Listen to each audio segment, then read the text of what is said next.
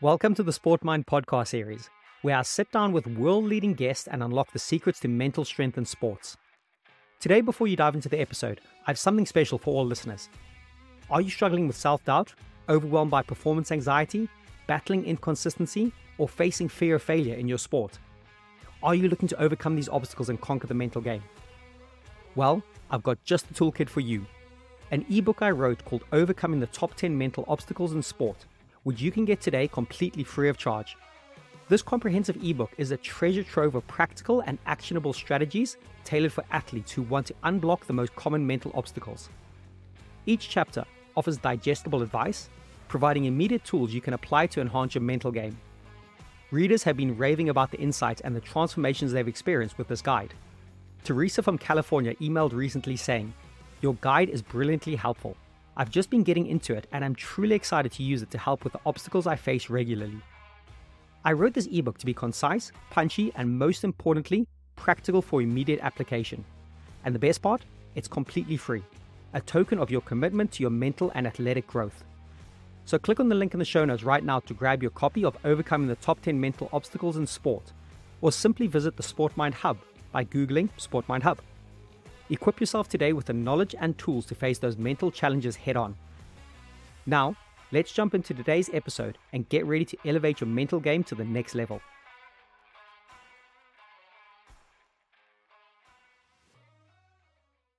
Okay, Bart, so we're going to talk about a concept that can be a little bit like Marmite in the mental coaching field. I know some coaches are really big into it. Other coaches think it's absolutely nothing as well. And probably a lot of us are somewhere in the middle at some point. So this concept about visualization, and I'll kick off a little bit where I learned visualization, which I don't think was necessarily the right method. So this was maybe before brain scanning technology and how they could actually see like different parts of the brain working. But visualization, when I was taught, it was a lot about the law of attraction, which was about visualize yourself holding the trophy and seeing yourself win that title and see yourself living in this place and doing this. And it wasn't very process driven. It was all outcome driven. It was all like, right, we visualize the end results and almost kind of like keep telling yourself this again and again. And by the way, I've got no problem with the law of attraction to certain things. But when we're coming into maybe performing at our best or getting the best out of ourselves mentally, the law of attraction visualization that I was taught maybe 25, even 30 years ago now was very much see it there. But what I've read about and try practice and work on with some of our players now is a lot more different than that. And we might talk about that. But so visualization, I know I've given a big introduction there. What do you think about this? Visual, like people use it in such different ways that it's hard. Like I feel visualization, the term itself is so broad that it's hard to have like an opinion on it. I feel like the thing you mentioned before, I really like that. Like I always tell I tell myself and a lot of people or players around me, for me, it's also a bit like fake it until you make it. You visualize yourself to be world champion in any practice. Like even I tell my kids, okay, if you're going to be world champion when you're 30 years old, then you are a world champion. So if you are a world champion at 30, it's like running a marathon. Like when you start running the marathon, you just begun. Mm-hmm. And you can't finish it yet. You can only finish it in a few hours. But if it's the same, but like if you're a marathon finisher, mm-hmm. You're the same person that started the marathon than the one that finished the marathon. So if you're a marathon finisher, you are this finisher in the beginning already. So that's why I tell my juniors as well, if you're going to be world champion one day, then you are already it. You are already this world champion because it's the same person who does it. Yes, you have more experience. So in that sense, fake being a world champion every day until you make it. I like that. Yeah. I've not heard that before. That's a real good analogy. Yeah, so that's I mean, and like I said, that's also visualization, but there's different routes to go for me in visualization. But that's one I use a lot myself as well. Like I don't know, if I go to a big tournament and people look at me and think like, who, like what is he doing? Then I sometimes also fake myself, so I get the job done basically. Yeah. So in that sense, if it works for you, then go for it. In the end, it's just what your brain believes that's working out. So if you can make your player actually believe he's a super talented boy, then his self-confidence will go through the roof. and Yeah. he will actually start playing better. So it's actually a self-fulfilling prophecy in that sense. We're all winging it. So that's what I hear you say. And actually, like I've even heard from like most successful people when they write books, they go, "Yeah, we're just winging it." And but yes, fake it till you make it. I definitely think there's some sort of some relevance in that. But I like how you frame it up, because that's a real cool way you frame it up, because that's now encouraging the student to act in a way on a daily process, the habits and behaviors of what the future self will be, the finisher of the marathon, the world champion, the successful business CEO. And it's going, okay, so what is that future self? How are they behaving today? How are they behaving in these exact moments when you might have to make a choice between kind of a good or a bad choice? Am I going to go for the pizza or the salad? It's kind of going, well, what would the world champion choose? Of course, you can have pizza now and then, but you get that concept that it kind of, so I like that idea of the law of attraction, but in like a slightly more practical way. So that's cool. I've not heard that. So I've learned something here today. But I mean, as a side note, like when I mentioned fake it or make it, I don't fake it because I'm not good enough as a person right now, right? Mm-hmm. So it's not like I want to hide something. It's more like I want to put myself in this position where I act like a world champion, basically. So there's obviously 90% of our society is faking it. Look on social media, etc., to make it in the end, because they feel like their ugly self is not good enough right now. But if I have enough followers and I put on enough makeup, then I'm good enough. So that's a little cautionary note. Like I don't want it to be something. I don't want them to not see me who I am now. I just want to, for myself, make sure I act like the champion instead of act like the little boy who's scared to fail, basically. No, good point. Really good point. And as you know, you sent me this note before we recorded, and so I'm kind of paraphrasing you here a little bit, but I use this a lot when I talk about visualization, that the brain can't tell the difference between the actual event and the vivid visualization of the same event. And that's kind of really cool stuff they've discovered in the last maybe 15, 20 years with the brain scanning technology. And then that gets into the little bit more of the concept of going, okay, yes, the body knows you're not, performing that task, kicking that football, hitting that squash ball, presenting in the meeting. But if you can exercise the same brain waves and the neural patterns, they become stronger. They become more familiar with that situation. So what I get excited with visualization is, can you play out multiple scenarios that all of a sudden you become more and more familiar with? So when it actually appears, you know what? I'm slightly more armed to be able to deal with it, whether it's a positive situation, like you're really close to winning, but you're getting a bit desperate, or it's a negative one that you're kind of really failing and things are going terribly in the moment. If you've possibly gone there and you exercise your brain waves, it feels like they're more of a super highway that you can go, okay, here's my problem and here's my solution. So what do you think of that? And have you tried those methods or not? Yeah, definitely. But I mean, I heard you saying in the beginning of your story now, so I still want to go back to that because I find it very interesting. So I'll get back to your question in a second. Like you said, the brain doesn't make a difference. And this is, for me, it's super funny. Like there's two examples I want to highlight. First of all, they did a study on abs, training your abs, your abdominals. Mm-hmm. And they made like three groups. One group of people who didn't do anything, one group of people who actually did abs, and one group of people who visualized doing abs. And the abs actually of the people who just visualized it got stronger. Not, to be honest, not as strong as the people who actually did the work, but I think like at least 50% of the same amount. So that's why I also mentioned it's great training for lazy people. You just like it actually works. Or the second example I wanted to mention is there's now, and it's really like kind of scary as well. Like there's surgeries being performed or basically not being performed. They put like there's a huge study on that. Like they put patients under narcos, so they're gone, and they actually open up like the body. They're not doing anything. Wow. They just zip it up. Wow. And then the patient wakes up again, and actually patients are cured. Are cured. I'm not sure if they're cured. The placebo effect is quite strong there, then, isn't it? Yeah. Yeah, exactly. That's what I mean. So like, as long as the guys wake up from surgery, and since they've been under and they see like this scar on their body, apparently their body heals by itself. So I think that's amazing. That's fascinating. So the brain really doesn't know the difference between reality and your thoughts. So in that sense, there's so much gains in that area.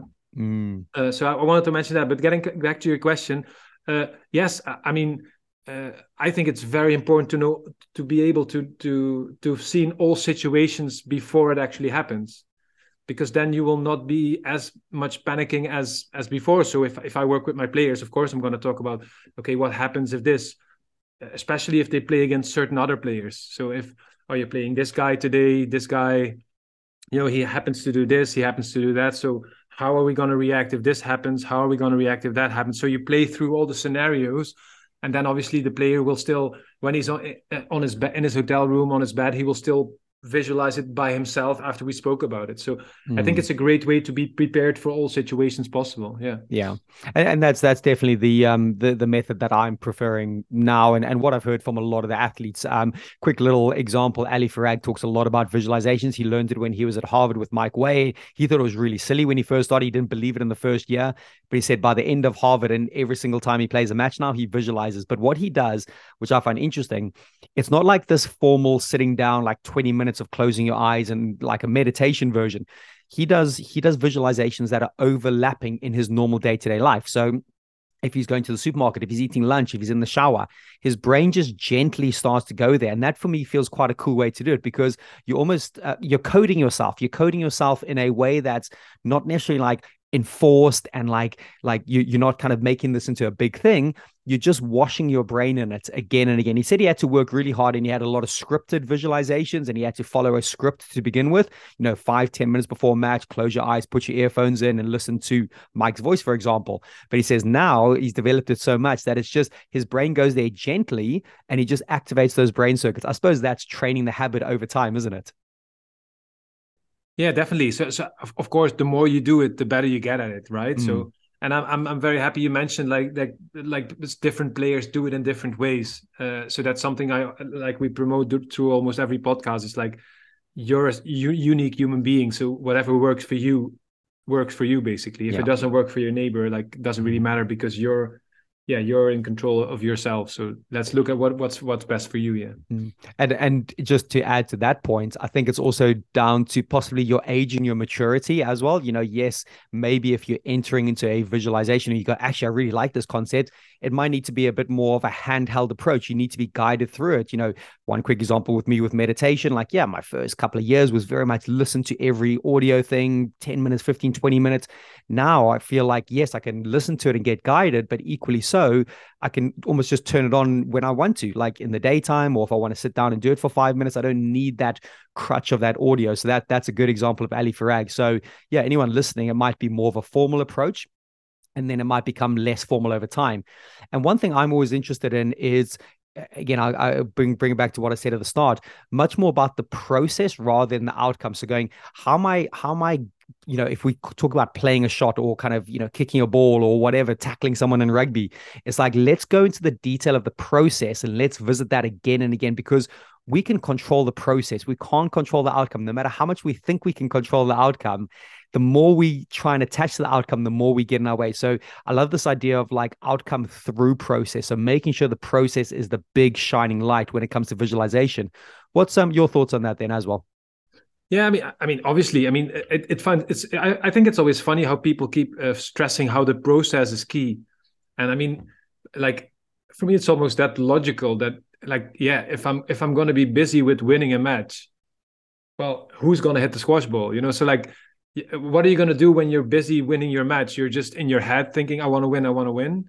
Yeah, of course you have to be. If you're going to walk, you cannot just keep thinking about, like, I'm going to walk. No, you actually have to move your legs. So I always feel like this, people who mention like, I'm process driven, and like, yeah, good for you, because if you're not process driven, nothing's going to happen anyway. So I like that. Yeah.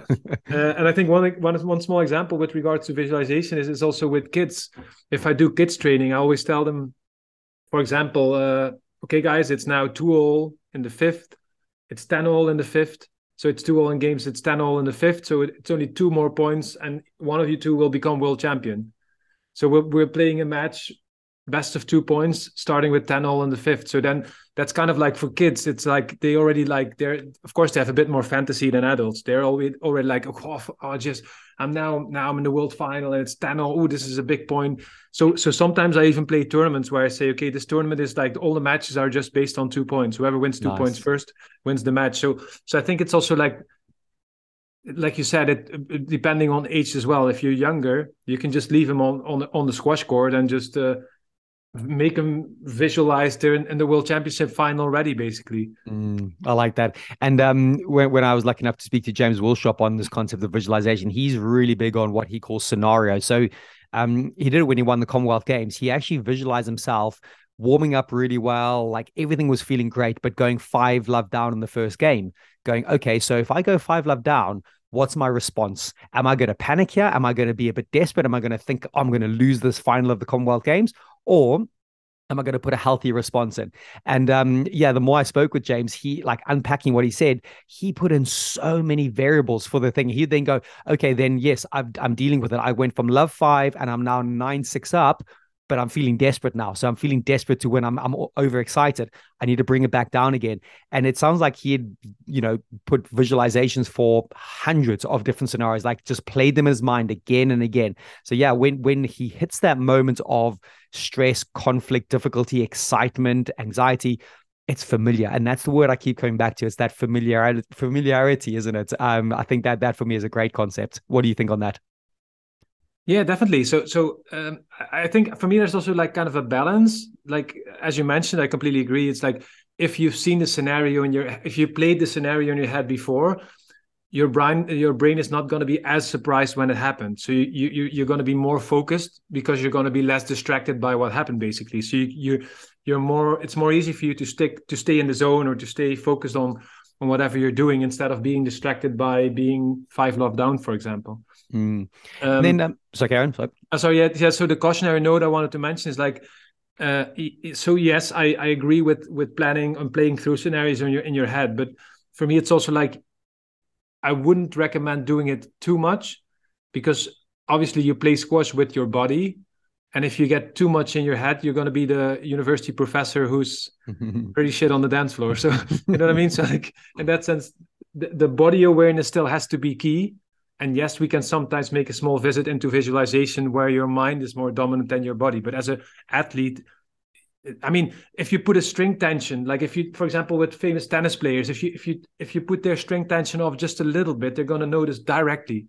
So what I'm trying to say is like their feel for the racket or their feel for their body is so high that's why they're playing so well. And visualization is great because I'm actually planning through scenarios, but it takes the attention away from my body, and the body is in the end the one that needs to perform the action. So yes, I love these things, but we have to be very careful of not taking away too much attention of the body in the end. That's a great point. And yeah, thanks for making that. So yeah, because again, I think I might be guilty of getting too cerebral and kind of being in there a bit too much, but actually we've got to keep pushing it out. And yeah, the nerve endings in our hand are what's doing the job, isn't it? Like, or if we're kicking a ball, whatever it is.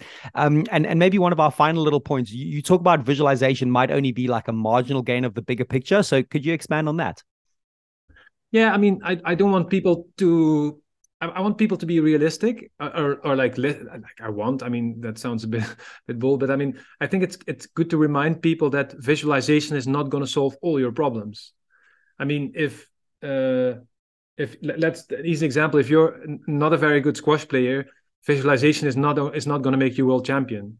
So I feel like you have to be very honest in a sense that yes, it will help you, definitely, it will help any of us, but it's not the main thing. So for example, if you're very always nervous before a match, yes, visualization will help you, but I would rather like focus on the real problem and not run away from the real problem. Look at the real problem, really do some self-reflection instead of just simply say, okay, I'll just visualize and it's gone. So it shouldn't be like a tool to not have to talk about the real sensitive stuff, basically. And it's a great point. And you know what? I think on that point, that's a really nice place to leave it, because I think we've covered quite a bit of it, a bit of the science and some studies, but I think you make a real good point there, Bart. So no, thanks for your contribution today on visualization.